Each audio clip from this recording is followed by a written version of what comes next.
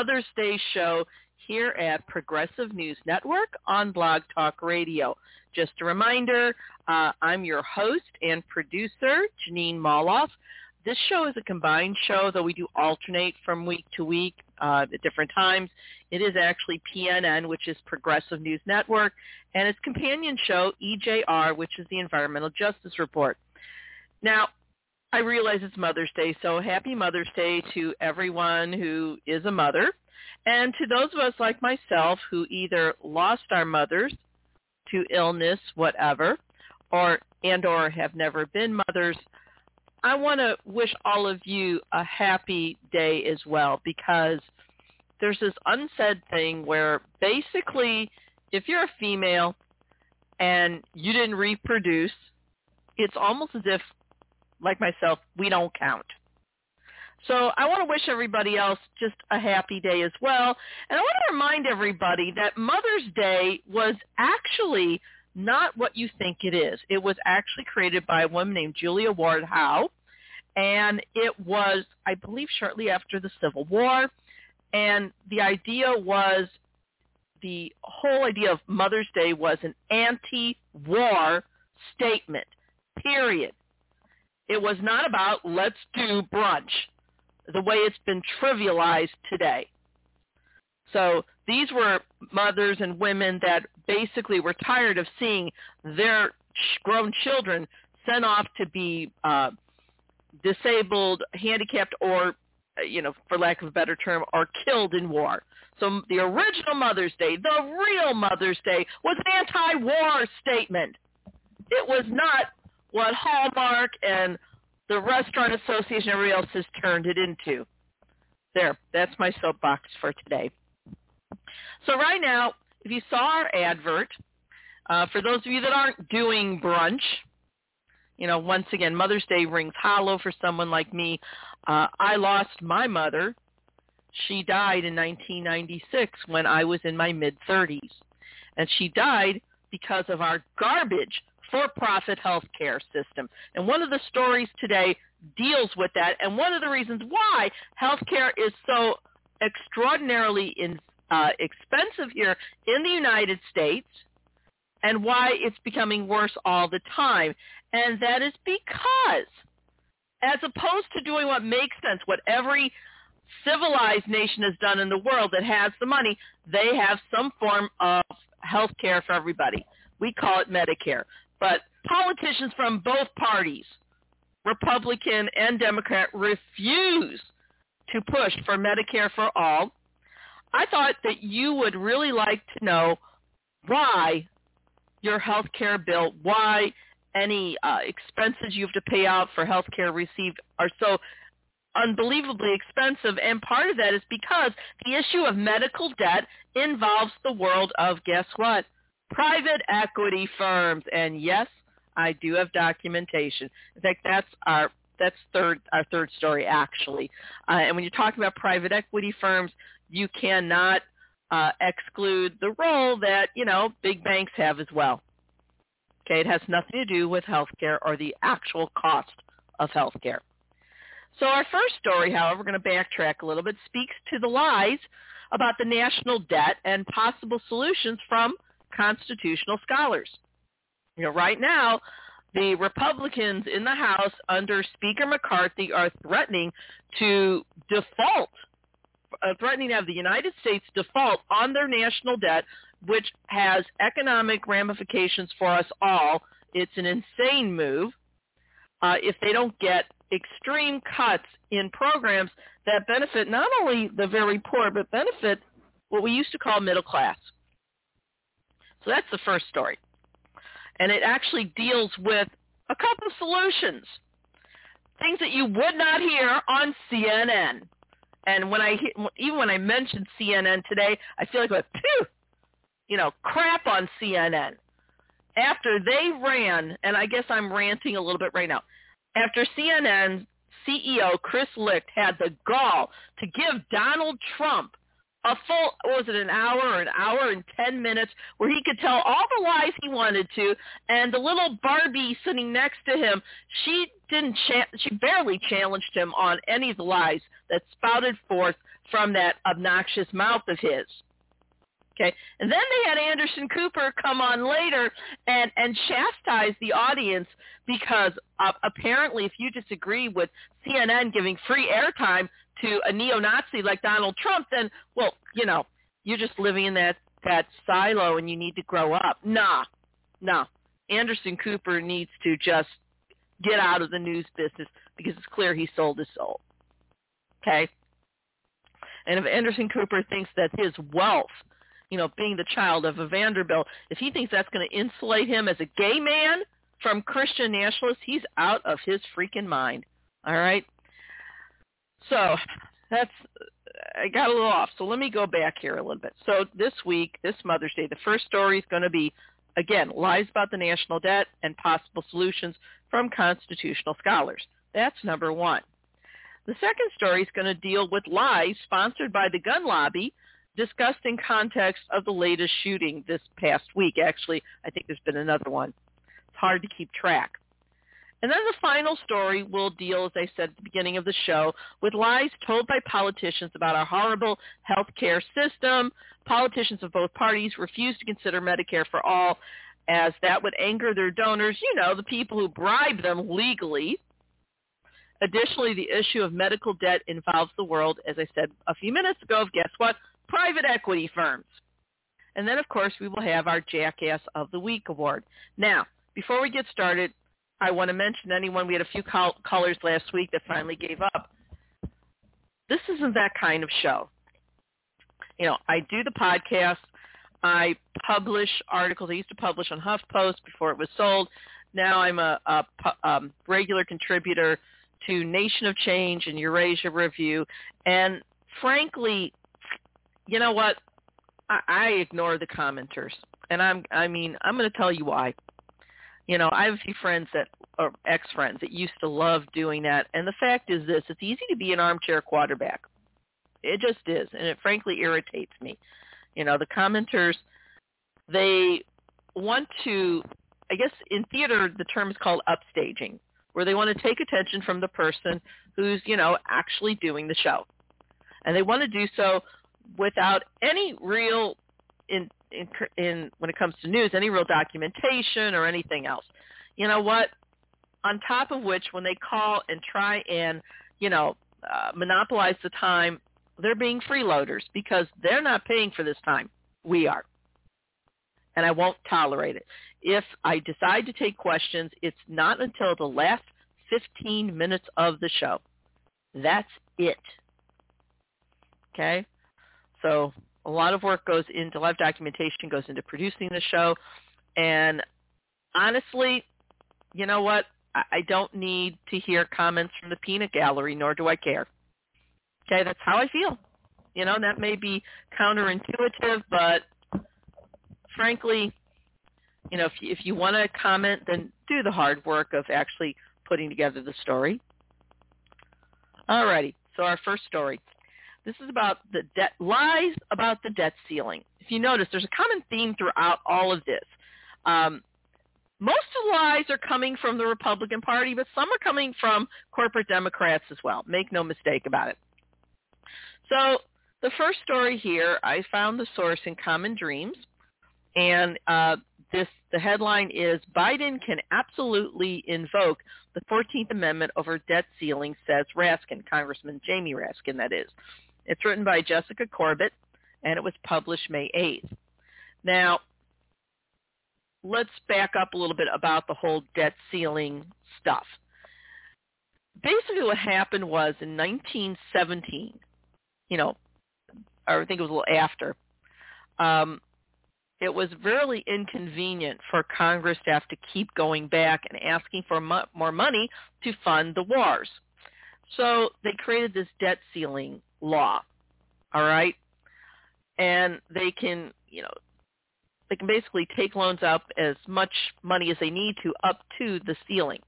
If they reach the ceiling and they need more money, they have to go back and ask, and Congress has to approve more by raising the debt ceiling. Now, there's nothing in the Constitution that speaks to the debt ceiling. It's amazing how Kevin McCarthy and all these so-called originalists never quite figure that one out, or they don't want to. But going back to this article here. So Raskin, Congressman Jamie Raskin is an actual constitutional scholar. All right. In fact, Raskin was, when he was in law school, he was a student of renowned constitutional scholar at Harvard University and professor emeritus at Harvard University, Lawrence Tribe. And Professor Tribe's previous students not only include Congressman Jamie Raskin, but also include President Barack Obama, U.S. Attorney General Merrick Garland, and Supreme Court Justices John Roberts, oh, that's funny, and Elena Kagan. So Tribe knows presumably what he's talking about. So Raskin points out the fact that Section 4 of the 14th Amendment says the following word for word, quote, "The validity of the public debt of the United States authorized by law shall not be questioned," period. That statement is saying that the debts that the United States government has already incurred must be paid, period. No exceptions. This is really important because it speaks to what this country can and can't do. So let's look at this. They don't, according to Raskin, Jamie Raskin, they don't have to allow a moron like Speaker McCarthy to, quote, hostage take with unilateral action. All right? They don't have to allow McCarthy to take hostages in this debt ceiling crisis. The fact is, President can just stop this immediately. Now, I know that I've read that Biden is considering this, but he needs to do more than just consider. So Jamie Raskin is a constitutional scholar. He is also congressman. And this was last Sunday. He, affirmed that, if the Republicans won't raise the debt ceiling without major spending cuts, all President Biden has to do is invoke the 14th Amendment. All right? And therefore to keep borrowing and avoid a catastrophic first ever U.S. default. And this is, again, according to Section 4 of the 14th Amendment, which says in part, okay, this is as documented by constitution.congress.gov, quote, the validity of the public debt of the United States authorized by law shall not be questioned, end quote. Now, Raskin was interviewed by MSNBC's Jen Psaki, who was Biden's former press secretary. And, Raskin said, quote, "I think he," in other words, the president, "has that authority under these circumstances." So let me back up a little bit here. Psaki asked Raskin if that part of the 14th Amendment can be used to avoid a default by, the Republicans holding not just the U.S. economy, but the global economy hostage. Raskin said the following, quote, "I think he has that authority under these circumstances, absolutely, because the Congress has put him in a constitutionally untenable position." It goes on to say, quote, "If he decides to default for the country, he's violating the Constitution because the 14th Amendment says you can't do that," end quote. So it's right there. Okay. Now, Raskin also pointed to a New York Times opinion piece, again, by Harvard University professor emeritus Lawrence Tribe, well-known and renowned constitutional scholar. All right. And Tribe was quoted saying the following from this opinion piece that, ran in the New York Times. Quote, to quote Tribe, quote, "The question isn't whether the president can tear up the debt limit statute to ensure that the Treasury Department can continue paying bills submitted by veterans hospitals or military contractors or even pension funds that purchase government bonds. The question isn't whether the president can, in effect, become a one-person Supreme Court striking down laws passed by Congress. The right question is whether Congress, after passing the spending bills that created these debts in the first place, can invoke an arbitrary dollar limit to force the president and his administration to do its bidding." There is only one right answer to that question, and it is no. And there is only one person with the power to give Congress that answer, the President of the United States. As a practical matter, what that means is this. Mr. Biden must tell Congress in no uncertain terms and as soon as possible, before it's too late to avert a financial crisis, that the United States will pay all its bills as they come due, even if the Treasury Department must borrow more than Congress has said it can. End quote. It's right there. Now, Ro Khanna, who is another Democratic representative from California, tweeted on last Monday, quote, the Constitution has the constitutional, quote, the Treasury has the constitutional obligation to pay our debts and spend the money Congress has already directed it to do. It really is that straightforward. Okay? Now, Biden did acknowledge that he was not yet ready to invoke that part of the 14th Amendment. Okay? Now, on ABC's The Week on Sunday with George Stephanopoulos, Treasury Secretary Janet Yellen was asked if this was a possibility by Stephanopoulos, and she wouldn't say directly. She just said that, quote, our priority is to make sure that Congress does its job.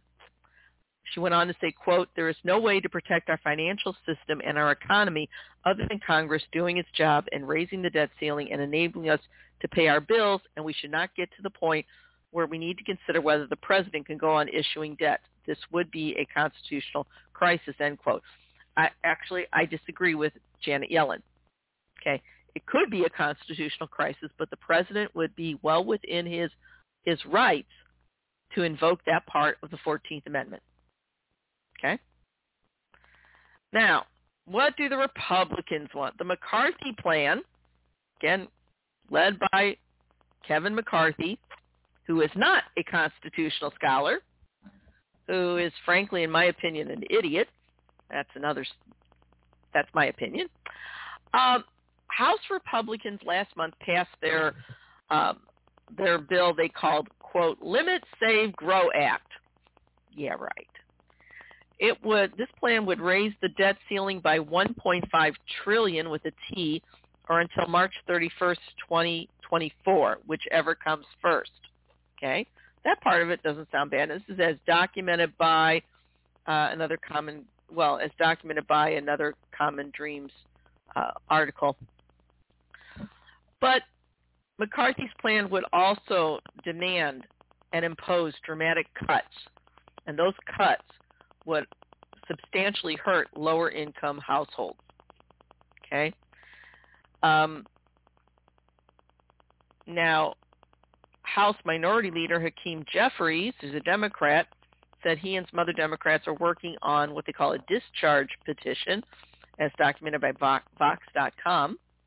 And what they want to do is force a vote on what they call a clean bill, raising the debt limit, but they have to have 5 Republicans on board in order to pass it, which is probably not going to happen. Okay? We've come through this before. And what the Republicans want are draconian cuts. They want cuts to spending on veterans' benefits. Keep in mind, Mr. McCarthy never served. Okay? A lot of these Republicans never served. Marjorie Taylor Greene didn't serve. But they want to cut veterans' benefits. They want to most likely cut Social Security and Medicare. And keep in mind, if the Republicans were really so concerned about debt, there's another thing they could do. Tax the rich. Tax the rich. Make it truly a graduated tax. Keep in mind, what built the great middle class in this nation on through the 1960s and 70s was a tax structure where, the richest of the rich, people like Jeff Bezos, would pay, 90% tax. They'll never miss it. They'll still be richer than God. All right? Make no mistake about it. And it would go down accordingly. Because let's face facts. Senator Bernie Sanders said it recently on another show where he said there shouldn't be any billionaires. And I agree with him. I absolutely agree with him. The ultra-rich pose a danger to the globe. They pose a danger to all of us because they have too much power. The ultra-rich, the Jeff Bezos, the Elon Musk, all these people, they are as dangerous to people in the globe now as the old monarchs of the 17th and 18th centuries were. Make no mistake about it. They have become an aristocracy of money as opposed to bloodlines. And they're dangerous. And I don't care how much money they give to charity. You know, as Dr. King pointed out, I'm just going to paraphrase, what good is it if the rich give to charity when they were the ones that caused the conditions in the first place that created the need for the charity? This is about financial fairness. So I don't know what's going to really happen here. It's right here. There's another solution besides invoking the 14th Amendment. This one's a cute idea, and this is as documented by the Washington Post. The Treasury could mint a single platinum coin worth $1 trillion with a T. That's it. And if they did that, problem solved. Congress wouldn't even come into it. Now, that's something where we're going to get into another piece right now. There was an article written for the Washington Post. I believe that's what it was. Hope my voice doesn't give out on me. The Washington Post. And I believe it was an op-ed. And this piece is written by Zachary D. Carter. Now, the headline for the op-ed says the following. The debt ceiling is an absurd problem. Only an absurd solution can save us. A platinum coin worth $1 trillion with a T or more would put an end to dangerous budget fights. See, right now, to the average person where they hear the debt ceiling thing, and it becomes really confusing. The Republicans are demanding savage cuts to programs that they already pledged to fund. People don't understand. The national debt is debt that's already been incurred. In other words, Congress already authorized payment for these programs long time ago. Now the Republicans come in and they want to default on the payment. That would be like saying, you took out a loan for a luxury, you took out a loan for a truck, okay? And let's say you have a landscaping business, so you really need the truck.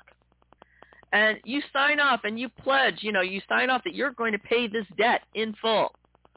And then when you decide that, well, you know what, the wife wants a little sports car, so I'm going to just default on my truck loan, unless, of course, I demand that I get the bank to loan me the money for the sports car and not pay everything on the truck. That's what the Republicans are trying to pull. The national debt is debt that we already owe. Programs that Congress already authorized. It's not new money at all. It's basically the Republicans in Congress being trying to stiff everybody. Freeloader isn't quite the term. It's the Republicans in Congress being deadbeats, refusing to pay the debt that they've already promised to pay. And the ramifications for not only the U.S. economy, but the global economy are dire. And they're throwing this little tantrum, McCarthy and his bunch, saying, you've got to let us just refuse to pay on these programs we already authorized, okay? Because the Republicans don't like the idea that people get Social Security. They don't like the idea that old folks get Medicare. They don't like the idea that veterans who risk their lives are going to get these benefits. And they don't like it because that means the very rich might have to pay a little bit of taxes. This is corruption at its finest. Make no mistake about it. So the one thing is Section 4 of the 14th Amendment essentially would allow the president to say, We're paying it, okay, because the Constitution says we have to. The other part, and this would be one way to pay it, would be to allow Treasury, or not to allow, to authorize Treasury to mint a single platinum coin worth $1 trillion or more, and problem solved. Now, Zachary Carter is also the author of a book called The Price of Peace, Money, Democracy, and the Life of John Maynard Keynes. Okay, Keynes is the economist that we used to follow when we had the great expansion that created the middle class. Okay? All right, so let's go on. So this is the third time in a decade that the U.S. government's threatening to, according to this article, quote, blow up the global financial system. I'm going to read this first paragraph, actually. Quote, for the third time in a decade, the U.S. government is threatening to blow up the global financial system. There is no economic rationale for this threat, and its consummation promises no political advantage to anyone. It is a preposterous, silly, and breathtakingly dangerous situation. Fortunately, it can be resolved with a preposterous, silly, and perfectly painless legal trick, minting a single platinum coin with a face value of $1 trillion or more.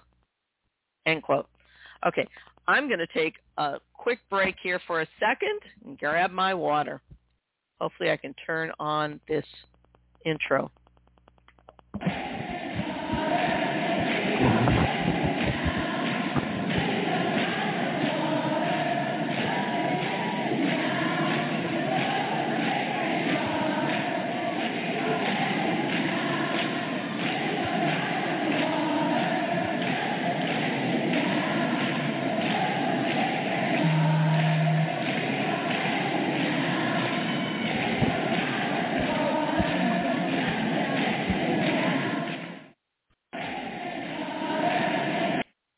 Okay, I'm back. Sorry, folks.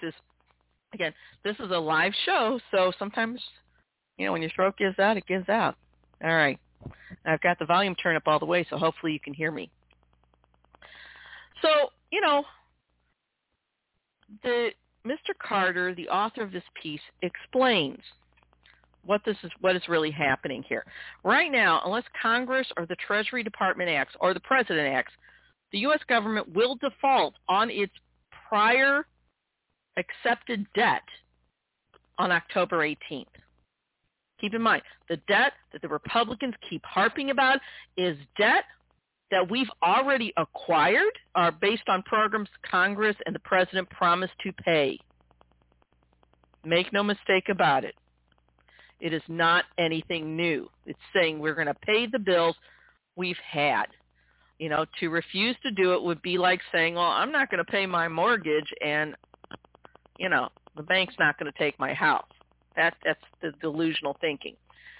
Now, excuse me, why this affects international finance is one of the ways that the U.S. Treasury actually does finance things, including the debt, is they issue Treasury bonds, T-bills, okay? And U.S. Treasury bonds, according to Mr. Carter, are really what he calls, quote, a basic unit of international finance. And he goes on to say, quote, a default would immediately throw global investment into chaos. Mr. Carter goes on to say the following, quote, Treasuries are formally deemed risk-free by bankers and bank regulators. They serve as an official benchmark of reliability for all other lending and investing, public or private, and are used as collateral for loans all over the world. A default would force an immediate reevaluation of a wide range of matters, including money market funds and the geopolitical status of China and the European Union. According to the number crunchers at Moody's, a U.S. government debt default would destroy 6 million American jobs and send the domestic unemployment rate to 9%, end quote. Okay? Now, he goes on to say the following, again, straight from Mr. Carter's article, quote, but even this valiant effort to quantify the potential damage understates the risk. It's simply impossible to predict how major investors and other governments would respond to the shock of a previously inconceivable event. We really don't know how severe or prolonged the damage could be, end quote. So this is a very serious economic risk. Now, why did all this happen? As I said a few minutes ago, let me back up a little bit here. In 1917, the U.S. government passed a law that every time they wanted to raise money from investors, basically Congress simplified things. They deputized the Treasury Department to take care of the borrowing that would be required to meet war spending. Okay? Then Congress approved, quote, a formal limit on the amount of debt Treasury could sell, and that was imposed to prevent bureaucrats from running wild with their new responsibilities. Okay.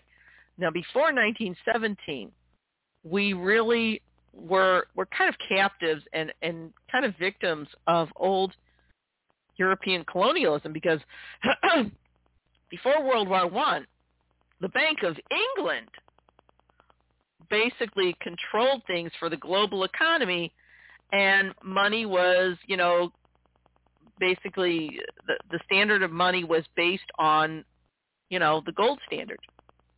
All right? And then 1917 hit, and Congress passed this debt ceiling, and it was to allow them. It was going to allow Treasury to meet war spending needs, but then the limit on the debt ceiling itself was so that the bureaucrats wouldn't go crazy. But the debt ceiling, according to Mr. Carter, was not created to be a major instrument of economic policy. Now, Congress still retains power to set all spending and tax terms, but Congress has to vote periodically to raise the debt ceiling limit on Treasury's authority to borrow. Okay? Now, if Congress fails to do that, the government can't meet obligations that they've already incurred. And why would they do that? Well, this is a convenient way, in my opinion, for the GOP, for the Republicans, to kill off programs they hate, like Social Security, veterans benefits, Medicare, by underfunding them. It's really like death by constant underfunding. That's what it's about. Now, there was a piece, I forget, was it USA Today, and a few other papers that said Mitch McConnell on the Republican side in the Senate and Chuck Schumer on the Democratic side, they were saying, look, we're not going to let the government default. It's not going to happen. Well, I'm glad that Mitch McConnell decided that this would be a bad thing, but, Mitch McConnell can't be trusted because he's the guy who started this crap. And he started it a decade ago.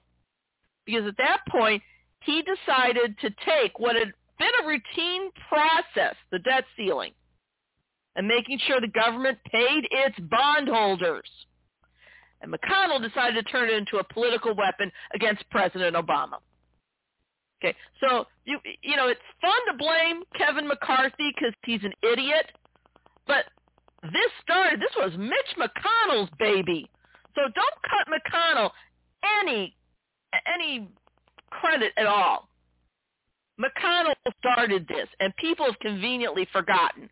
But in 2011, the Republicans wanted to force President Obama to accept, according to this quote, a slate of conservative legislative demands, and the party would vote to raise the debt ceiling, quote, but only if Obama agreed to a bunch of spending on, but only if Obama agreed to cut a bunch of spending on programs for the poor, end quote.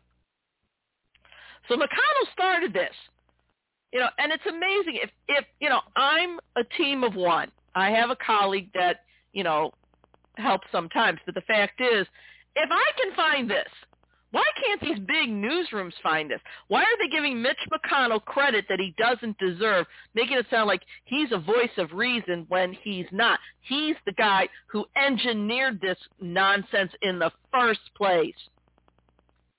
Because all these things that want to attack the administrative state, all these things that want to attack the debt and all of that, these are just Republican demands to cut every program that not only benefits the poor, but benefits the middle class.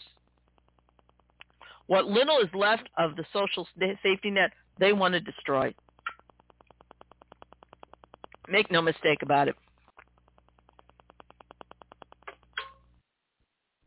So I want you to remember that, according to this article, it was Mitch McConnell who took the debt ceiling issue, which had before that just been routine, and it was routine because the government has to pay its bondholders because that affects the U.S. economy as well as the global economy, and he weaponized it. Okay? They're playing chicken with our economy. Remember the game Chicken? Where you'd have some teenage boys that were total irresponsible jerks, and they would get in two different cars, and they would race, and they would see how far each one would go before they got to the edge of a cliff and certain death. Whoever got closer, they would win, and the guy who was further away was chicken. That's what they're doing. The Republicans under McConnell and McCarthy are playing chicken with our economy. They're playing chicken with the future of not only us, but our kids and our grandkids, and it's unacceptable. It represents criminal malfeasance on the part of the Republican Party. Okay? Now, the Republicans are trying to make this look like it's fiscal responsibility when it's the exact opposite. Again, the debt ceiling, the national debt is about paying debts we already owe. It's not new spending. It's basically protecting the credit rating of the United States. Wake up, people.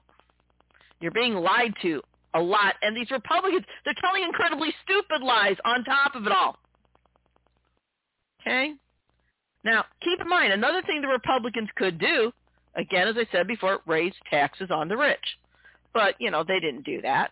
In fact, Trump cut taxes in 2017 on the rich. Okay? So, once again, another thing that this writer, Mr. Carter, is telling you, quote, none of this debt, national debt, caused a financial crisis, fueled hyperinflation, or prevented us from responding to a major international public health crisis, as the doomsayers have argued, and that's as documented by CBS News as well as TheAtlantic.com. Okay? There's an article in The Atlantic where it explains how, no, the debt crisis did not fuel hyperinflation. Okay? According to Mr. Carter, this is a very powerful line. I'm just going to read it. Quote, the chief danger posed by the debt today lies in the possibility that the United States might just default for fun. End quote. In other words, Republican fun. Okay. Hyperinflation is a totally different thing, and let's face facts. Think for a minute. Nobody likes going to the grocery store right now. Things are just incredibly expensive, beyond belief. The workers aren't getting paid that extra money. The consumers having to pay out more money. The only people that are making more money right now are the rich. So that the debt isn't causing hyperinflation. What's causing it is greed. The rich are squeezing us because they can. That's it. Okay? Now, McConnell got caught in his lies again. Okay?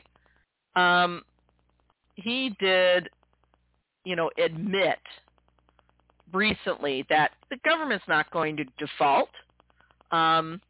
He was asked this past week why he thinks Democrats will find a way, this is straight from the article, to raise the debt ceiling without Republican votes in a 50-50 Senate. McConnell replied, quote, because we always do, and that's as documented by Yahoo.com. The fact is, McConnell's basically acknowledging this whole thing is a media stunt, because it is. Okay? Now, let's get back to the coin, that $1 trillion coin. House Judiciary Committee Chairman Jerry Nadler, Democrat of New York, wants the Biden administration to mint a platinum coin. Now, let me acknowledge one thing. This piece was written in 2021, so the Democrats were still in charge, okay? But the information still holds true. Okay, as I remember reading about this. The Treasury could mint this coin. Okay, they could. And this was something, the idea for the $1 trillion coin was actually a joke at first. It was popularized by a lawyer named Carlos Mucha, and that's as documented by the NewYorkTimes.com. And this was during the 2011 debt ceiling standoff, which, again, McConnell created this whole scam. And he came up with this. It was really meant as a joke, but it's actually kind of clever. $1 trillion coin would not authorize additional spending. It would just allow the Department of Treasury to basically pay off the debts we owe. Okay? And actually, a single coin, it doesn't have to be $1 trillion. It could be 100 trillion or 1 quadrillion. Wouldn't matter. Okay? Congress, according to this, quote, Congress could functionally eliminate the debt ceiling by holding a vote to raise the limit to, say, 1 quadrillion. But the political and practical hurdles for that vote would remain, and a $1 quadrillion coin would be just as good. This article goes on to say, quote, the debt ceiling was never designed to be a weapon of destruction, end quote. And it wouldn't be. None of this has to be happening, in other words. And yet, do you see CNN talking about this in realistic terms? No, you don't. Instead, they give 70 minutes to a neo-Nazi moron like Donald Trump. So that's what that's about. And I think it's a really interesting take on it. Okay? All righty. A little more of my intro. Get ready for our next story.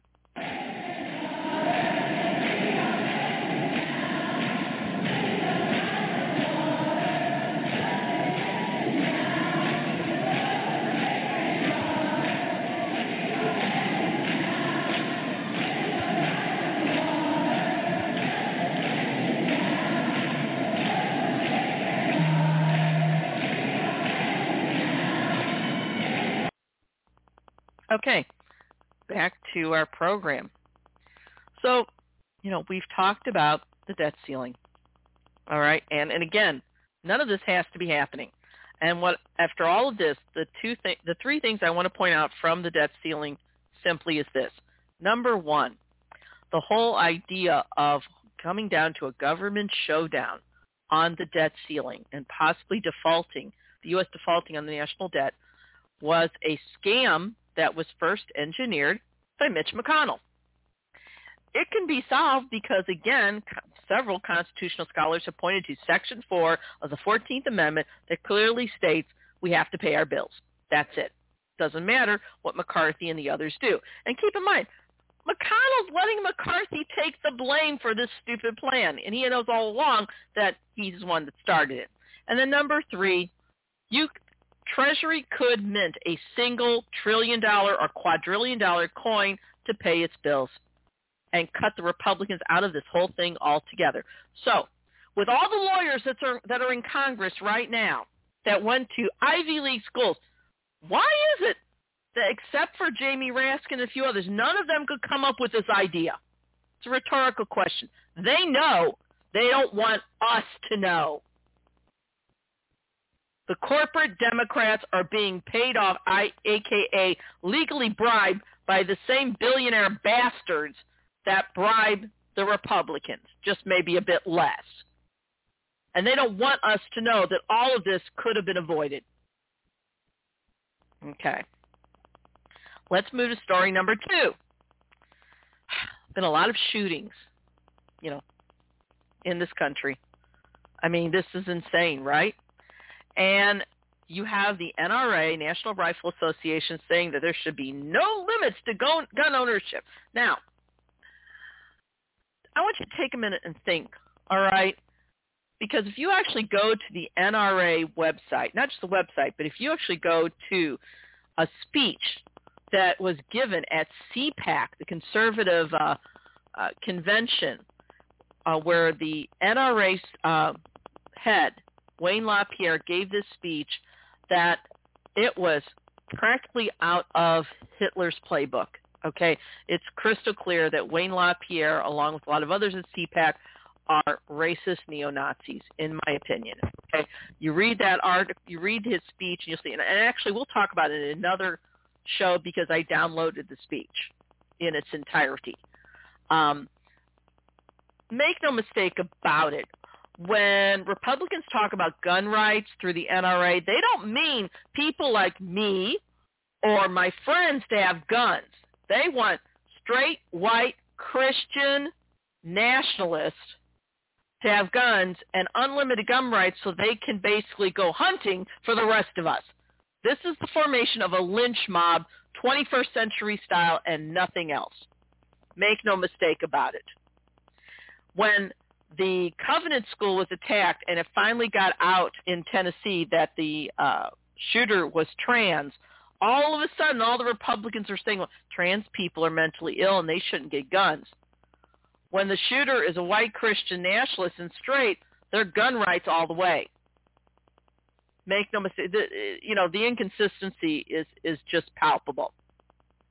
So there was a piece in Common Dreams by Tom Hartman, who is a wonderful journalist, okay? And this is a piece that was published May 8th. And the headline is, "The Real Right-Wing Death Squad is the Cowardly Republican Party," by Tom Hartman. And the subheadline is, quote, "There is not one single legal rationale to keep weapons of war on the streets of America. If anything, doing so is antithetical to our Constitution and over 200 years of law, both state and federal." Okay, so I'm hoping we have enough time to get through all the stories today because, honestly, it's a lot there. So this article, Hartman talks about Stephen Spainhower's son at first. And his son worked at one of the stores in Allen, Texas, which was one of the recent mass shooters. 7 that weekend, actually. 7 shootings, yeah, that weekend. Good God, that week.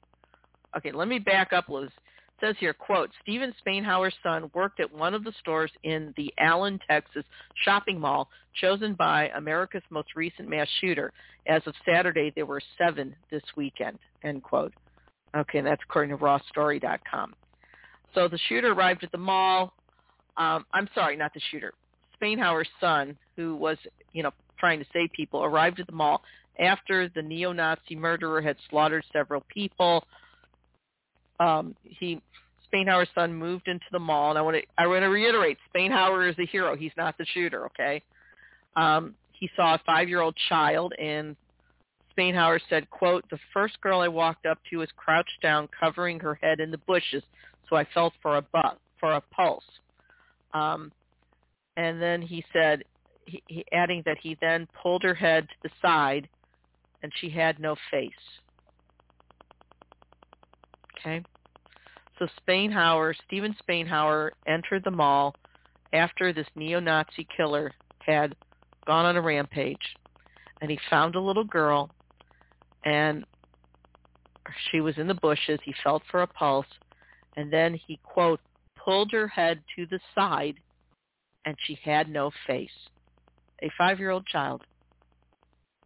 This is what the NRA is saying is fine. I just got to stop for a minute there because if that doesn't make you just cringe, then you're not human. Okay? This and the guy was a neo-Nazi. He had a manifesto and everything. He shot the face off of a 5-year-old child. And Spainhower was trying to save whoever he could. Then Spainhower found a dead woman who looked like she was laying across a young boy. Quote, "When I rolled the mother over, he came out." And this is Spainhower telling CBS reporter J.D. Miles.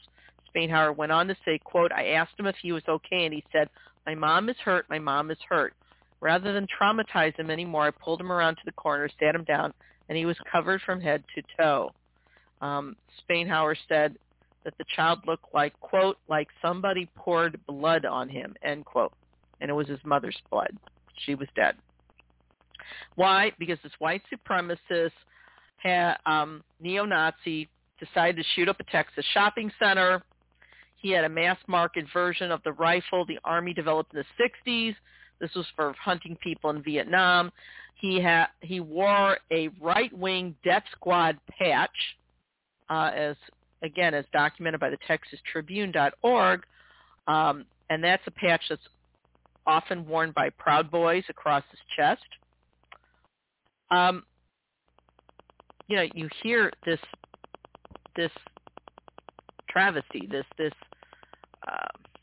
I don't know what to call it. I mean, a child's face was blown off. This is an abomination. I can't even process it. So what was the response of Republican politicians? It's pretty shameful. According to this article by Tom Hartman, Republican Congressman Keith Self, this is the congressman who represents Allen, Texas, in the U.S. House of Representatives. And according to CBSNews.com, he refused to do anything about the slaughter. All he said was, quote, "Our prayers are with the victims and their families and all law enforcement on the scene," end quote. So he's offering thoughts and prayers.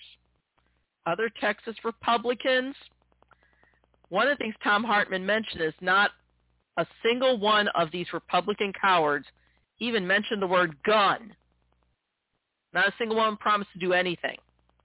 Republican Governor Abbott tried to minimize this abomination, saying, quote, "Our hearts are with the people of Allen, Texas tonight during this unspeakable tragedy," end quote.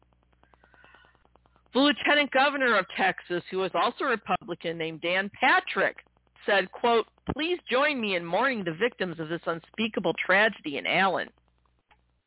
Okay, well, once again, the tragedy didn't have to happen. It happened because this neo-Nazi had a weapon of war. Then you have the two Republican senators in the U.S. Senate. John Cornyn ignored the AR-15 that really made this possible. That's the gun we're talking about. And according to CBSNews.com, said, quote, "I am grieving with the Allen community tonight," end quote. Ted Cruz, Republican senator, said the following, quote, "Heidi and I are praying for the families of the victims of the horrific mall shooting in Allen, Texas. We pray also for the broader Collin County community that's in shock from this tragedy." Okay, what CBS News and the others don't tell you is that both Republican Senator Ted Cruz, who's always kissing Trump's ass, is a big recipient of the NRA. He's one of the top recipients of campaign contributions from the NRA. One of the few recipients of money from the NRA that gets more money than Ted Cruz, Texas Senator John Cornyn, whose name you probably aren't familiar with because he likes to kind of keep in the background.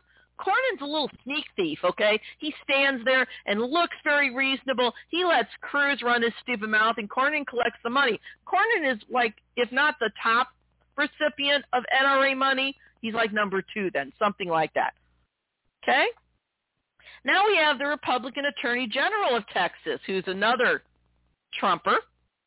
He's also, according to USNews.com, an indicted bribe taker and indicted for bribery and fraud,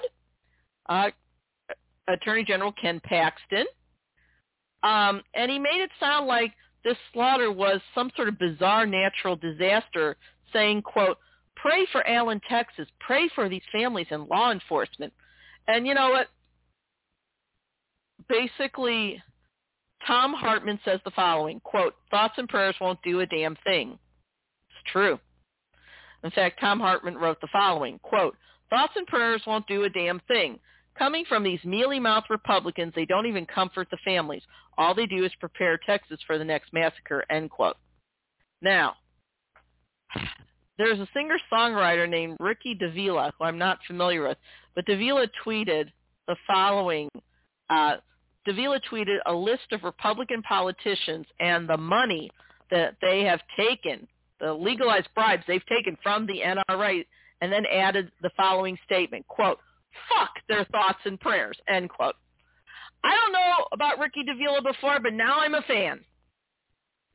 Now, this slaughter is not new. People have forgotten. There was a time period, and I'm not just talking about the Wild West, but a time period in the cities where we had this type of war in the streets. And there were people that were very similar to these mass shooters. And I'm going to read the names that Tom Hartman listed. Bonnie and Clyde. They gunned down civilians and cops. They went through the Midwest. They had a full automatic 30-06 fire from an M1980 Browning automatic rifles. They had semi-automatic shotguns and .45 ACP rounds from full auto M1911 handguns. He also had Machine Gun Kelly. Keep in mind, these are mobsters. Thompson machine gun. Kills as many people as possible, as fast as possible. You had John Dillinger, who made the Tommy gun famous. Babyface Nelson. He had a fully automatic .45 pistol. Pretty Boy Floyd had a weapon, was an automatic Colt pistol. Ma Barker. Okay? She used an automatic handgun. Al Capone carried a .38 Smith & Wesson handgun because he let his gang do the really bloody work, and they had automatic rifles and shotguns. In other words, in the 1920s and 30s, these criminals had automatic weapons. Okay? And they used weapons developed for the battlefield. Period. This is not what the Constitution intended by the Second Amendment. The Second Amendment specifically says a well-regulated militia. So America got tired of blood in the streets nonstop. They just did. So in 1934, under FDR, a Democratic president, Congress passed and FDR signed off on the National Firearms Act. Now, before these NRA nuts start screaming, oh, you can't take our guns, the National Firearms Act didn't do that, or the NFA.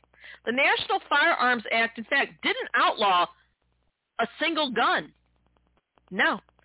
So how did it control things? The National Firearms Act, the NFA, put a tax on automatic weapons as well as sawed-off shotguns and a bunch of other weapons of war. And that's all it took. Okay?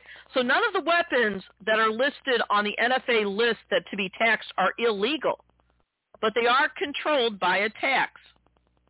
Okay? Now, the writer of this article, Tom Hartman, a bleeding heart liberal, has said he's legally held and fired the same fully automatic Thompson machine gun like Machine Gun Kelly and John Dillinger used, among others. Tom Hartman went on to explain that there's a lot of gun ranges, and they offer rentals. So if you want to try target practice, you can do that. Hartman himself shot at a public gun range in Marietta, Georgia, back in the 1980s. So again, the NFA, what it does is you have to pay it. Well, it's more than just paying a tax. So in order to get these weapons of war under the NFA, which was passed in 1934, according to this quote, to be eligible to pay the tax, you must first acquire a federal firearms license. Okay? And end quote. So then the step one is you have to fill out the application with the Bureau of Alcohol, Tobacco, Firearms, and Explosives. And then you pay a fee. Now the fee can range from $30 to $3,000. Just depends on the type of weapon, I suppose. And then you have to give the Bureau of Alcohol, Tobacco, Firearms, and Explosives, you have to provide a photo and then submit your fingerprints. Now, they check everything out. And if you pass the check, then you go for an in-person interview with an ATF industry operations investigator, and they vet you for ownership of a fully automatic machine gun or whatever. Now, there weren't any gun buyback programs in the 1930s, okay? No one confiscated guns, nothing. But once everybody understood that, it's illegal to sell or possess an automatic or sawed-off weapon of war, you have to get a tax, you have to get a license first and pay the tax, those guns just sort of disappeared. Okay? Now, how are people getting stuff now? Well, a lot of times they go to a gun show, and there's this gun show loophole, which is moronic. And if you buy a weapon of war from a private owner, there's no paper trail at all. it's as easy as buying a stick of gum. Now that's the problem. So Hartman came up with a simple proposal. Amend the National Firearms Act, quote, to include semi-automatic weapons along with the existing category of fully automatic weapons and sawed-off shotguns. Okay, end quote. It's really that simple. So it's a matter of semantics. Right now, the NFA regulates fully automatic weapons, but not semi-automatic weapons. Keep in mind, these semi-automatic weapons are just as dangerous. An AR-15 is a weapon of war, okay? And I don't want to hear the crap about, well, hunters use it. No, they don't. You'd be laughed, with real gamesmen, you'd be laughed out of the area because with AR-15 type weapon, it's really like a small bomb. And what it does is what's left of the animal isn't fit to harvest for meat, and you can't use it as a trophy. Okay, the fact is these semi-automatic weapons, including the AR-15 and similar type guns, they use high-velocity bullets. These are called cop killer bullets. High-velocity bullets enter a person's bullet size. The exit wound is the size, a lot of times, of an orange. Seriously, it explodes. So that what used to be a gunshot wound that you could survive with regular bullets, an AR-15 or similar weapon doesn't actually have to hit a vital organ to kill you. It just blows a hole in you, so there's so much trauma, there's no way a trauma surgeon can fix you. And this information is coming straight from trauma surgeons. Nobody needs that. The only reason these jerks are carrying these is because they're going hunting for humans. The NRA is basically sanctioning lynch mobs, nothing else. Most semi-automatic weapons, according to this article, were developed for warfare. Okay? They're designed to kill as many people as quickly as possible. That's it. So, amending the NFA to include semi-automatic weapons doesn't conflict with the Second Amendment at all. In fact, it doesn't even conflict with the recent Heller decision, which was a big mistake as well. It is legal. Okay? So this is an instance where if you go back and try and remember what the 70s and 80s were like, semi-automatic weapons were rare. You didn't see them on the streets that much. Okay? Cops carried revolvers. So did the crooks. And according to this article, quote, and mass shootings almost never happened, end quote. So why is the NRA pushing this? Well, the arms manufacturer, semi-automatic weapons are incredibly profitable for the manufacturer. And according to this, quote, they're the weapon of choice for mass and school shooters. Quote, most are designed specifically to hunt and kill human beings, which is why we shouldn't allow them to stay on our streets without restrictions. The amount of general civilian circulation, just as we did machine guns back in the day, end quote. It's really that simple. Now, one last thing I want to talk about is the seditionist traders. Besides the NRA, the groups, according to this article, calling for continuing this unregulated status for semi-automatic weapons of war are groups that are planning seditious warfare against the United States, the militia movement. Okay, we're talking Proud Boys. We're talking Atomwaffen. We're talking all these, the 3%ers. These are the groups that want this. Okay? But they don't really know what they're talking about, and the politicians know it too. The Constitution does not allow insurrection. It just doesn't. Yes, you can address your politicians you can approach politicians for redress of public grievances. That part's true. But the Constitution has also many references for a government requirement to put down insurrections.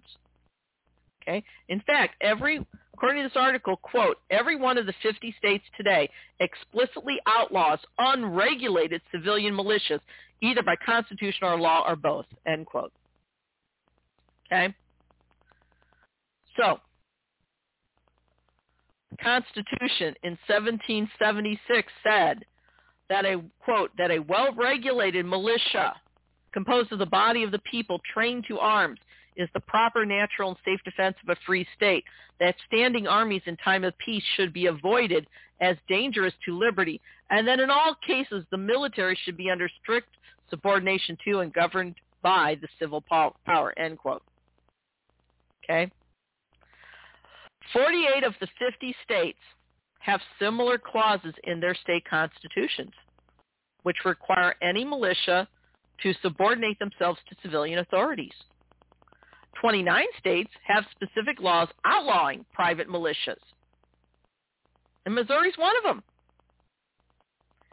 25 states, according to the Brennan Center for Justice, notes, quote, have laws that generally prohibit teaching, demonstrating, instructing, training, and practicing in the use of firearms, explosives, or techniques capable of causing injury or death for use during or in furtherance of a civil disorder, end quote.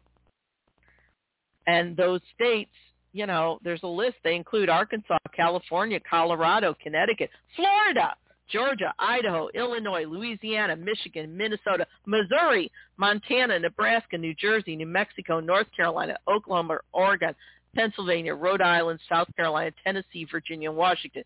Keep in mind, Missouri recently, I think they're trying to pass law, or they recently did pass law, I'll have to check on it, where they're saying they don't have to obey any federal gun laws.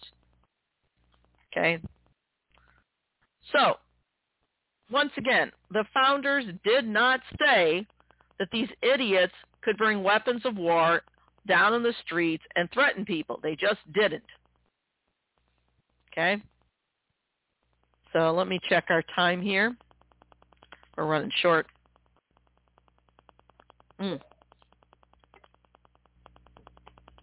So, there's more there. You can read it yourself. Okay. Okay, going to take a little break here. Getting ready for our next story.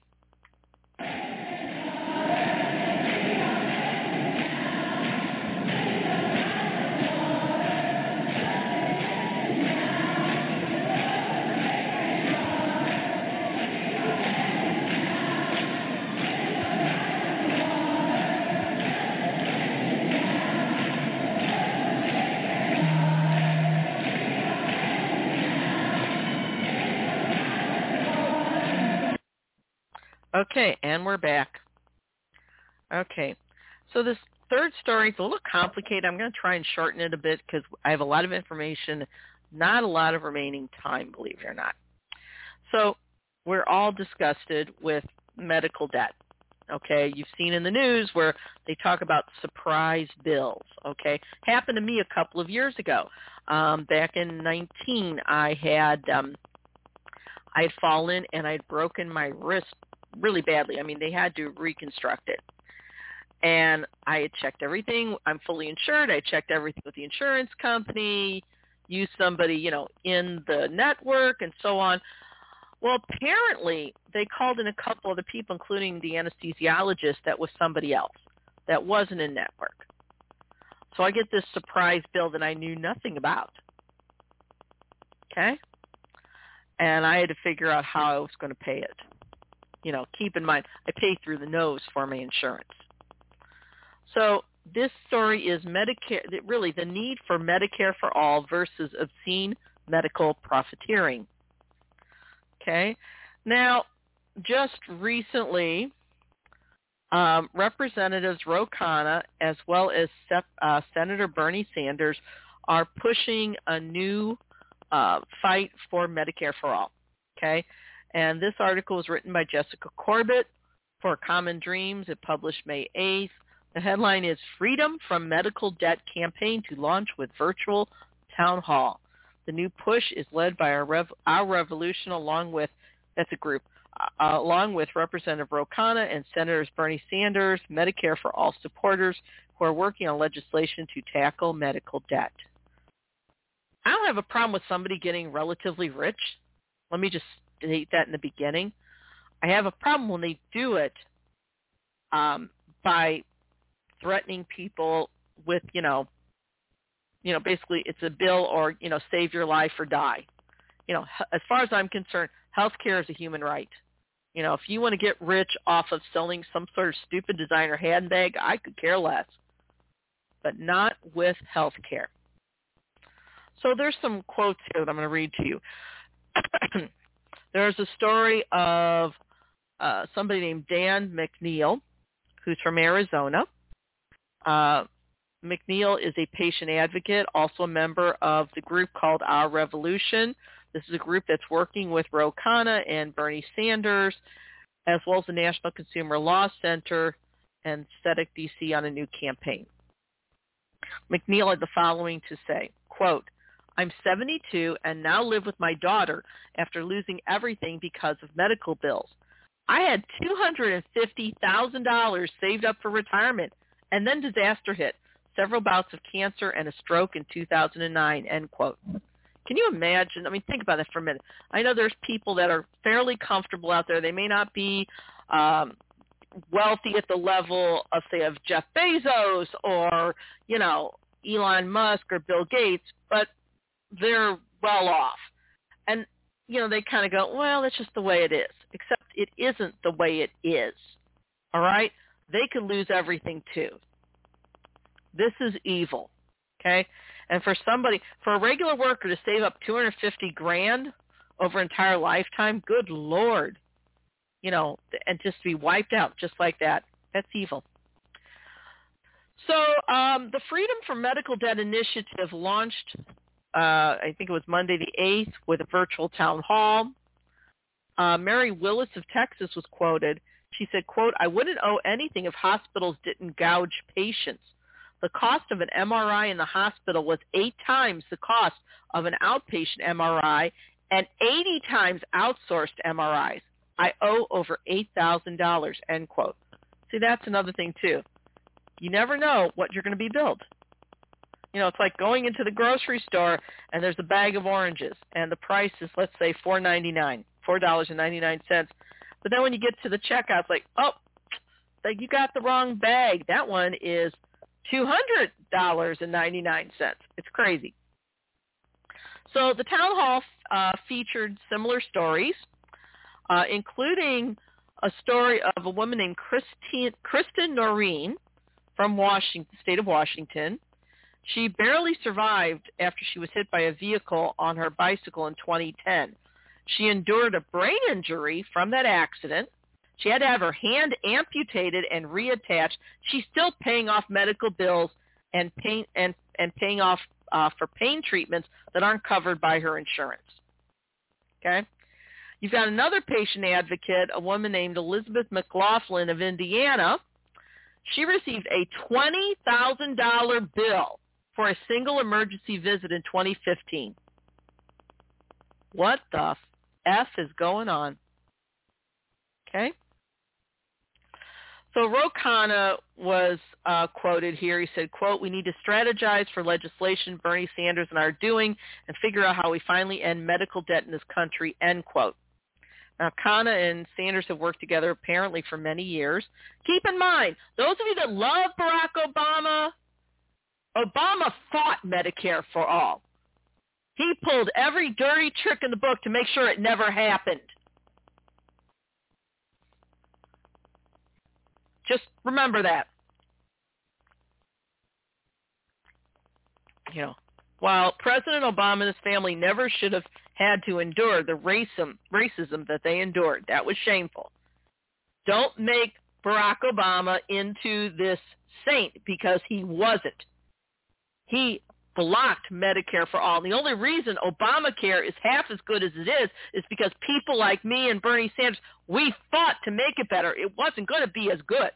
The original Obamacare was not going to cover pre-existing injuries, pre-existing conditions. The original Obamacare wasn't going to have subsidies, gift to the insurance companies. So let's tell the whole truth here. And in the meanwhile, Bernie was laughed out of the room. Bernie's consistently fought for us. Okay, so, you know, another ally, Representative Pramila Jayapal from Washington, they're, quote, preparing to reintroduce Medicare for all in Congress. We are organizing people struggling with medical debt to speak up and fight for health care justice. Okay. Patient advocates are trying to pressure Joe Biden to, quote, use executive action to help stop price gouging for vulnerable patients, end a variety of predatory debt collection tactics, and ensure that people seeking medical assistance have financial aid and free or reduced price care available, end quote. They go on to highlight the fact that, and keep this in mind, quote, medical debt is the number one reason for personal bankruptcies in the United States. I'm going to say that one again. Quote, medical debt, in other words, trying to save your life or life of a loved one, is the number one reason for personal bankruptcies in the United States, end quote. And it shouldn't be. It absolutely should not be.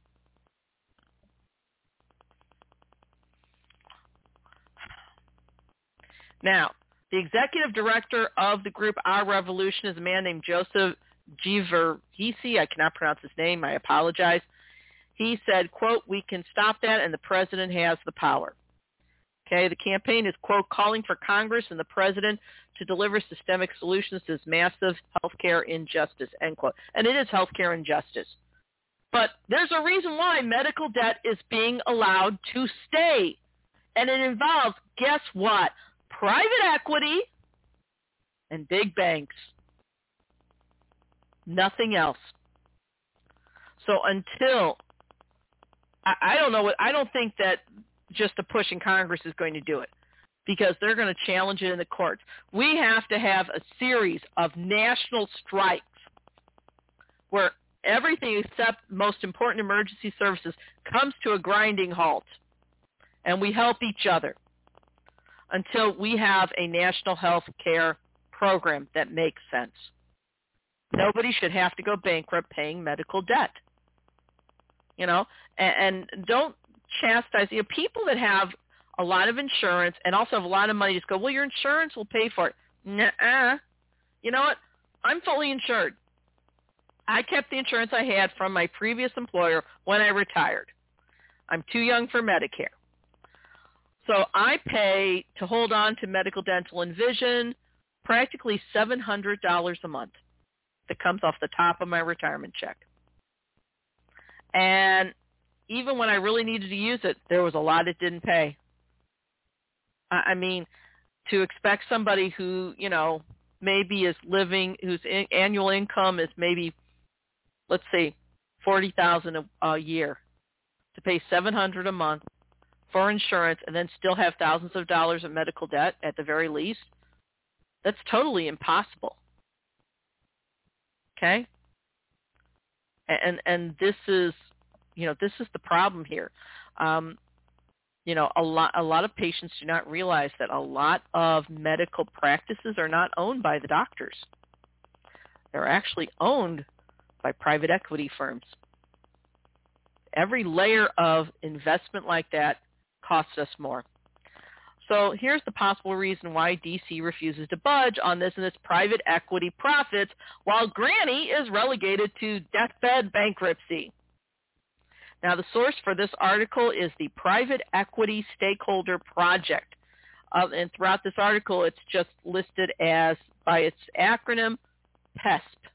That's weird. So the article is, it's on a blog, and the headline, it was written August of 2021, how private equity profits from aggressive medical debt collection. We're not going to have time to go through all this. I'm just going to go through the high points because at most we only have 40 minutes left, and I've got a lot of information. So there's no secret here. We have a for-profit healthcare system, which totally sucks. It just does. It's great for the rich. They can pretty much get anything, but it craps on the rest of us. And you know, we've been sold this bill of goods, this nonsense that if we go to a national health care, whatever, the doctors will abandon medicine and they won't be paid, and it's pure nonsense. Okay? It works in France. It works in a lot of other countries. Okay? I am fine with doctors being affluent. They deserve it. But they don't need to be multimillionaires. Okay? So medical debt really destroys so many things, all right? And often when patients have medical debt, which is impossible to avoid, I had medical debt just from that one operation. Okay, I had to go under full anesthesia, because when you slice open a wrist, let's face it, there's a big artery there and you could just bleed out. All right. But even being fully insured, and I pay through the nose, I still had a bill that was difficult for me to pay back. And the part of the problem is the medical debt collectors are also known as, get by acute acronym. RCM are Revenue Cycle Management Companies. And some of these RCM companies use harassment and other aggressive collection tactics, which anywhere else is considered illegal. There are a few RCM companies that are some of the worst.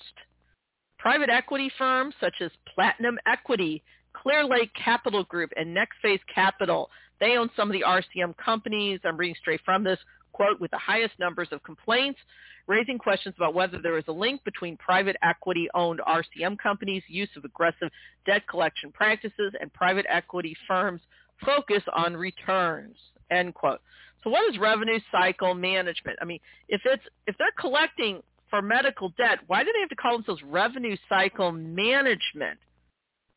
That kind of makes it sound like they're going to make extra money off of this when they shouldn't be. So I'm going to read straight from this, okay? Quote, the Healthcare Business Management Association, that's the group, describes RCM as the following, quote, the administration of financial transactions that result from the medical encounters between a patient and a provider, facility, and or supplier. Such transactions include, without limitation, billing, collections, payer contracting, provider enrollment, coding, data analytics, management, and compliance, end quote. It goes on to say, quote, RCM companies specialize in the collection of medical debt, a service for which cash-strapped hospitals pay to outsource. They are often paid a percent. Oh, let me go on. This you have to listen to carefully. Quote, these RCM companies, quote, are often paid a percentage of the debt they collect for a hospital and thus are incentivized to aggressively pursue patients using a variety of tactics, sometimes running afoul of federal laws such as the Federal Debt Collection Practices Act or the Telephone Consumer Protection Act, end quote. You think? Okay. Now, RCM companies, they advertise themselves as being more efficient than, doctors and hospitals collecting that themselves. Hospitals are going to these RCM services, and, it's made that segment of the industry profitable, and it's attracting investors. And because of that, quote, as a result, private equity firms have invested heavily in RCM companies and have possibly contributed to an increase in aggressive debt collection activity, end quote. Now, this next part goes into private equity's inroads. So they have a foothold in the RCM sector, and they have had. Private equity firms have been in RCM companies for decades now, apparently.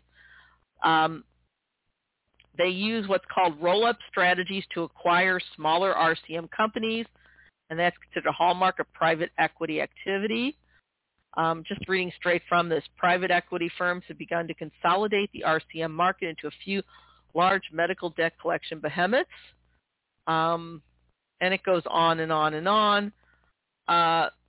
Skipping down here, quote, the global RCM outsourcing market is expected to increase from $11.7 billion with a B to $23 billion with a B between 2017 and 2023, and that is according to this stakeholder group. Now,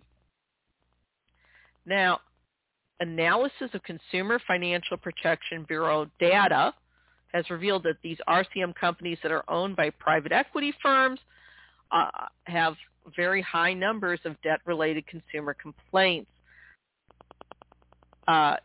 including attempts, quote, to collect a debt that is not owed, either because it's already been paid, was the wrong amount, or targeted the wrong individual. I'm going to read that again. I'm just going to read this exactly as it says in the document. Quote, analysis of Consumer Financial Protection Bureau data reveals that private equity-owned RCM companies face high volumes of debt-related consumer complaints particularly related to attempts to collect a debt that is not owed, either because it has already been paid, was the wrong amount, or targeted the wrong individual, end quote.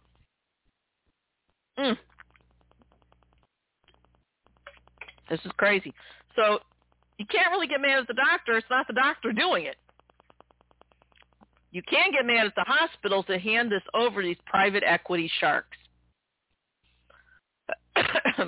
Now, Transworld Systems, TSI, is the largest technology-enabled provider of accounts receivable management services in the United States, reading straight from this, and is known for its aggressive debt collection tactics, end quote. Apparently, there was a 2017 report by somebody called Frontier Group and U.S. PERG Education Fund about these RCM companies. And TSI was listed, the Transworld Systems, Inc., was listed as a top RCM company for consumer complaints, and this was regarding debt collection. But TSI's owners, Platinum Equity and Clear Lake Capital Group, they've escaped scrutiny. Don't know why, they just have.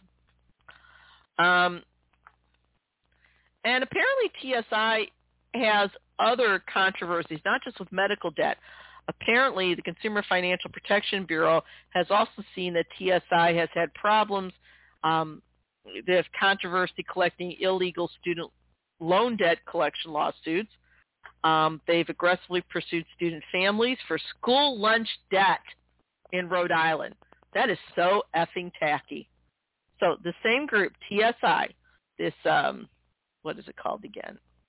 Transworld Systems, who is owned by Platinum Equity and Clear Lake Capital Group. They've escaped controversy. They've experienced controversy. They received, quote, a fine from the Consumer Financial Protection Bureau in the amount of $2.5 million for illegal student loan debt collection lawsuits. Also, quote, for aggressively pursuing students' families for school lunch debt in Rhode Island. Oh, my God. So apparently, Rhode Island has a problem with babies getting school lunch. Good God. It goes on to say, quote, a finding by New York Attorney General Letitia James that TSA violated multiple federal and state consumer protection laws by making false, misleading, and deceptive statements in National Collegiate Student Loan Trust, one of their clients, lawsuits, and in communications with borrowers, and for filing these lawsuits beyond the applicable statute of limitations, end quote. Okay? And it goes on to say, quote, since Platinum Equity's acquisition of TSI in November of 2014, the company has also experienced a large volume of medical debt collection complaints, end quote. Okay, so you can read this yourself. It's a lot. If we go through all of this, we're not going to get through all of it. I'm going to tell you that right now. So let's skip down to the conclusion. You get the idea here. So as Americans are dealing more with, increasing medical debt, even after you practically go bankrupt trying to get insurance, and then you get medical debt on top of it all. The fact is, not only the public, the government should really look more closely at the connection between private equity firms and aggressive debt collection practices of these RCM companies.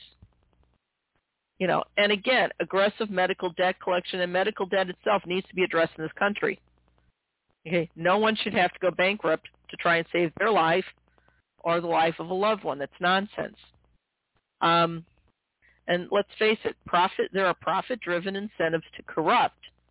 And I'm going to read straight from this here. Quote, aggressive medical debt collection and medical debt itself is a symptom of a larger problem in the United States healthcare system that allows profit-driven incentives to corrupt the primary goal of providing quality care to its citizens, while many other advanced economies have adopted universal health systems that effectively eliminate or minimize individual medical debt, end quote. And it goes on to say, quote, the U.S. healthcare system, as currently structured, provides a fertile market for companies such as TSI, HCSF, and CMRE and their private equity owners to maximize returns for investors at the expense of healthcare consumers, end quote. So if you ever wonder why your medical debt is so bad, look to private equity firms. This is Wall Street, baby. Okay? Now, we do have one more story here. I'm going to check to see if we have time for it. Yeesh, we're running short on time here. This is from the Private Equity Stakeholder Project as well. This is a private equity stakeholder project. This is the Private Equity Hospital Tracker. Okay? And, you know, this basically goes to the fact that private equity makes up a increasing portion of investment in U.S. healthcare companies. Here's the thing. Healthcare shouldn't be in the form of a company. That's the problem right there, okay? And, you know, this group points out the fact that private equity investment in healthcare really brings substantial risk to patients, workers, and investors, okay? And it goes on to explain that private equity-owned healthcare companies often see the following issues, quote, reduced staffing or filling beds without adequate staffing ratios, over-reliance on unlicensed staff to reduce labor costs, failure to provide adequate training, pressure on providers to provide unnecessary and potentially costly services, and violation of regulations required for participants in Medicare and Medicaid, such as anti-kickback provisions, creating litigation risk, end quote. This is something we have to deal with. And that is from a group, the same group again. There's another group here called Just Care. It's the buzz for boomers and carers. And it talks about how the headline is medical debt is a profit center for banks and private equity, which is what we're getting to. Okay? Now, banks and private equity firms, according to this, have payment plans for all patients who can't afford to pay their medical bills. It's a multi-billion with a B dollar business. Isn't that amazing? So if you're wondering why you can't afford health care, even with insurance, again, private equity comes in. That means big banks. And you're getting basically gouged. Okay? That's what's really happening here. Okay, so now I'm going to take a little break here, getting ready for the end.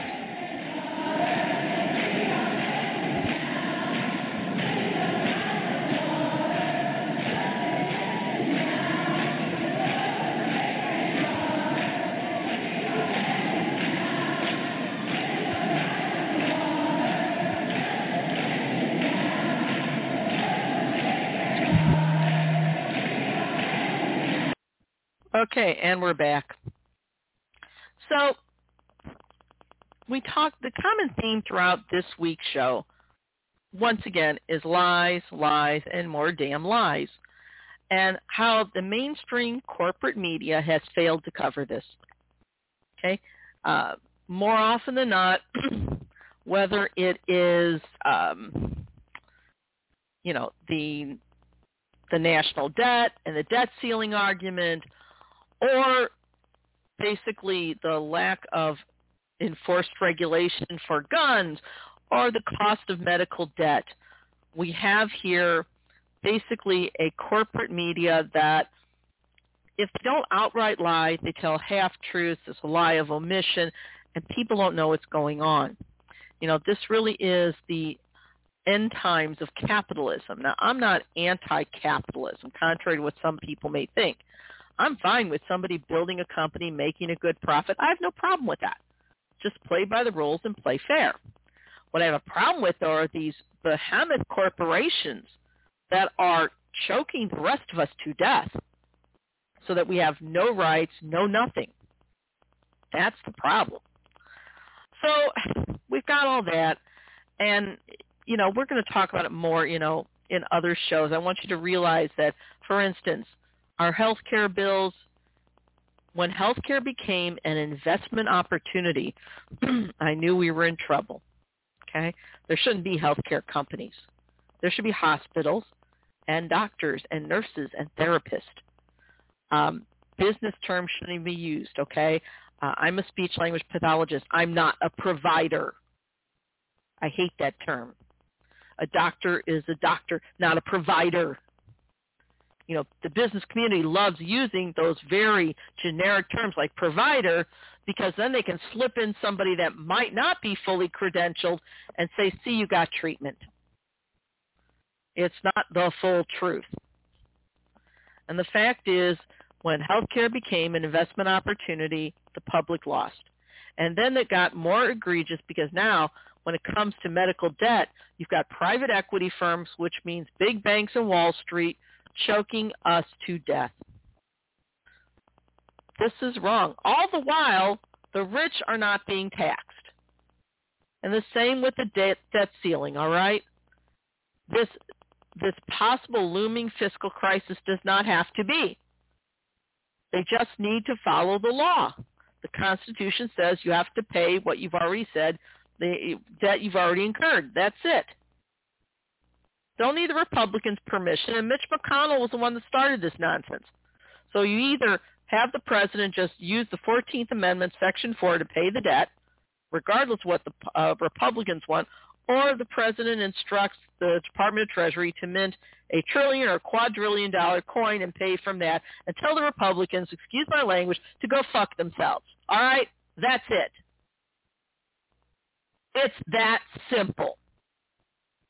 And as for the gun rights nonsense, again, all they have to do is include semi-automatic weapons of war along with the automatic weapons for the tax and the special license, and a lot of this nonsense will stop. And as for the NRA, newsflash. What the NRA is really saying, especially if you, and we will talk about Wayne LaPierre's speech at CPAC, they're really calling for a lynch mob that will attack anyone deemed not white enough, Christian, straight, if you're a female, obedient enough. That's it. When they're talking Second Amendment, what these bigots are saying is they want the right to have a legalized lynch mob and nothing else. And we don't have to put up with it.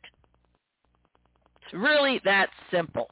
But we need to find people that have the courage and the strength to stand up to these bullies and not worry about getting reelected. And teach people to teach the public what their rights actually are. But the public needs to wake up as well. Good God. I mean, I like looking at Facebook and cute videos of puppies like, the French Bulldogs, Gus and Martin. I love it. But that I still read actual news. And the public needs to wake up and realize this is our responsibility collectively. And if we don't do anything to stop these white supremacists, these Christian nationalists, these neo-Nazis, then we are as much to blame as they are. It's that simple. And I have no use for people that say, I just don't do politics. Then you know what? Get the hell out of the way for people that want to actually have an actual democracy. And I hate to say it, it's women of a certain age, usually older women, that are ones that usually say it when they say, I don't get into politics. I swear to God, I want to smack them. I just want to give backhand lash and make them stop already. Because that's just abdicating your responsibility. Okay? That's just, white women just not caring what happens to anyone else. And it needs to stop. And we need to pay attention because most likely Donald Trump will be the Republican nominee again. And to say that Donald Trump is a danger to democracy, is a danger to humanity itself, it's obvious, but it needs to be said. And his followers are just as dangerous. And I don't want to hear this crap about, well, I met a nice Trump supporter. There is no such thing. A Trump supporter who generally seems like a nice person can turn a blind eye and a deaf ear to the overt racism, religious bigotry, anti-Semitism, transphobia, homophobia of Trump and his supporters, and they're not a nice person. They're a coward. And you know what? I have friends that were career military, and I never understood until now why they despised cowards so much. I thought, What harm can a coward do? They run away. So what? That's not it. Now I understand why. Because a coward will sell their own mother to the enemy to protect their own skin. So no, there are no nice Trump supporters. If you can ignore the neo-Nazism of Trump and the GOP of Trump, then no, you are not a good person. Not by any calculus at all. People have to face the fact that this is the ugliness, and we have to have those uncomfortable conversations with friends and relatives. And if they persist in saying they want to vote for Trump again, then yes, we have to ostracize them. We have to ostracize them, their families, and yes, their kids. Make it hurt, because they are waging war against us by backing a Nazi like Trump. Just this past weekend at Trump's Doral Club, they held a Reawaken America convention with noted neo-Nazis there. These are not good people. And we will be talking about that in the coming weeks. Now, we're going to head to my favorite, the Jackass of the Week Award.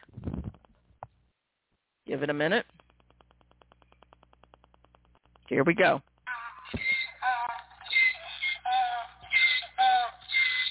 Welcome to PNN's Jackass of the Week Award. This week, our Jackass of the Week Award, I think she's won it once before, is Senator Marsha Blackburn. Now, Senator Marsha Blackburn, I don't know how this woman became a U.S. Senator, first of all, but she did.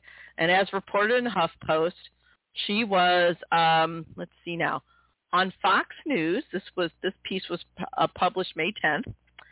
And she was being interviewed on Fox News by Kayleigh McEnany. Remember, Kayleigh was Trump's press secretary before a couple others, whatever. And she was saying now that grandparents could join a force, quote, of armed military vets and retired police officers to protect schools from shootings. Okay, and to quote Senator Blackburn, and I'm going to try and imitate her idiot accent here. Okay, she wants to harden schools. Quote, to have this grant pool and to allow local school systems and local law enforcement to work together to bring in veterans and retired law enforcement to serve as a security officer at a school. They know how to use weapons. They know how to de-escalate situations. I've talked to a lot of them. They like this idea. They're grandparents like we are. My husband and I are grandparents, and they want to be there to help protect children, end quote. Okay. The stupidity of this statement is beyond the pale. So basically, rather than have enforcement of the National Firearms Act and amending the National Firearms Act to include semi-automatic weapons of war, Marsha Blackburn wants to have Granny's packing to go after mass shooters. Keep in mind, at Olvedi, the officers, law enforcement, they had Kevlar body armor. They had a tank there, and they didn't want to approach because they knew the kid had an AR-15 because high-velocity bullets can go through Kevlar. Okay? But apparently, Granny's going to do the job that the Republicans won't. Okay? And then, she wants to make the schools like a fortress, bulletproof doors, and all this nonsense. Other Republicans have also suggested that you only have one entrance and exit. Okay. So in the event of a fire, you have a fire hazard, and a lot of kids will just die. Again, this is nonsense. Marsha Blackburn just, there's an old saying, you can't fix stupid. You know what? That's pretty much it. You can't fix stupid. I rest my case. And really, for that reason, Senator Marsha Blackburn is awarded our Jackass of the Week award. Bring on, Marsha, bring on. You never sounded more intelligent. Okay. So, we have a few minutes left. We got through most of it today. You know, in terms of an ending editorial, kind of closing moments here. You know, just this past week, Chris Licht, who's the CEO of CNN, okay, the lead boss, he let Donald Trump have, I think it was 70 minutes of free advertising. And the alleged, journalist that was interviewing him, he just totally disregarded her, and the audience was pure Trumpers, and they loved it. As far as I'm concerned, Chris Licht should be kicked out of the business. This was nothing but brain-dead propaganda, and it was propaganda worthy of Putin or the North Korean dictator, as far as I'm concerned. Okay? Again, then you have Anderson Cooper come on and say, oh, you're just stuck in your little silo, and a condescending voice, chastising the people that are complaining about the Trump town hall. It was outrageous, okay? If they were going to have a town hall, then what they should have done is had really 3 town halls. One for all the Republican or possible Republican candidates, not just Donald Trump. One for all the possible Democratic candidates, not just Joe Biden, and one for independent candidates. That's what should have happened, but it didn't. So to call this a town hall is ludicrous. It wasn't. It was free ad time for neo-Nazi Donald Trump. And again, keep in mind that at the Doral Club this weekend, again, Trump and his boys had the Reawaken America tour there, complete with avowed neo-Nazis and white supremacists. And, Eric Trump was defending his daddy, saying, how dare you call us Nazis when, my Jewish brother-in-law married my wife and I at our ceremony. Newsflash. It is possible to have Jewish relatives and still be anti-Semitic, just like it's possible for a white family to have multiracial children that are part black and still be racist. One has nothing to do with the other, and too many whites are too brain dead to understand that simple, inconvenient fact. Okay? Furthermore, I don't know how Jared Kushner could marry him and his wife, because if it was a Christian ceremony, a Jew's not going to be allowed to conduct that unless it was a secular ceremony. So maybe. But, once again, Donald Trump has gone full tilt. His followers, they love their gun rights because they want to be able to pursue a lynch mob, and they want legal immunity for it. That's it. There's no guesswork here. And for CNN to give Trump that free time is so ethically bankrupt it's beyond the pale. Now, Licht himself, I looked up his bio, and he does have experience as a journalist, but he spent more time in Hollywood, and maybe he should have just stayed there. But once again, you have news controlled by Warner, Warner Corporation, who wants more money. Again, we need news centers that are not being held to a profit motive, okay? We need to return to the fairness doctrine, but a better fairness doctrine than what happened, the one that Reagan got rid of. So I'm rambling a little bit on this Mother's Day because at some point in time, you get tired of all this injustice. And, this Mother's Day, while everybody's having their brunches and their gifts, I know how my mother, who's been gone like 27 years now, would have responded to this. My mother would have been holding them morally accountable. She wouldn't have accepted brunch and forgotten about this level of Nazism. She just wouldn't have. And I challenge, these women that say they are not interested in politics unless it's about their babies to grow up, okay, and realize that politics affects everything in everyone's life, and that we need to hold our politicians of all parties accountable. And, once again, the idea that CNN, again, I'm kind of fading a little bit here, the idea at CNN that they gave a neo-Nazi like Donald Trump and his rabid minions 70 minutes of free time is absolutely reprehensible. I guess they think they're going to get Fox viewers. What's going to happen is CNN is going to lose their key demographic, which are college-educated women. They're going to tell CNN to shove it. I know I have. Of course, I haven't looked at CNN in a long time because, frankly, it's kind of stupid. And that goes to the whole 24-hour news cycle. When you have a 24-hour news cycle, everybody's looking for sensationalism to basically get viewership from a limited number because there's too much out there.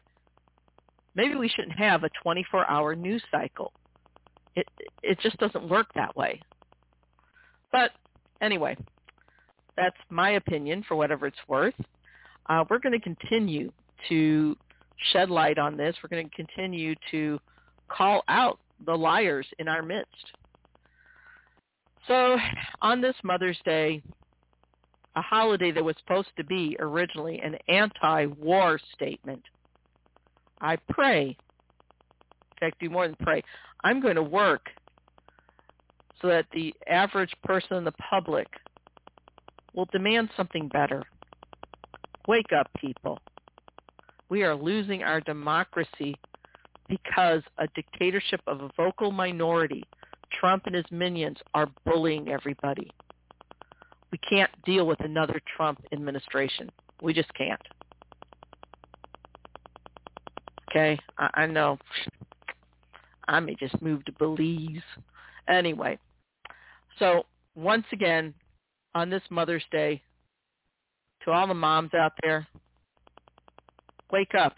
This isn't just about your babies. It's about everyone's. With that, I say good night and God bless us. We're going to need it.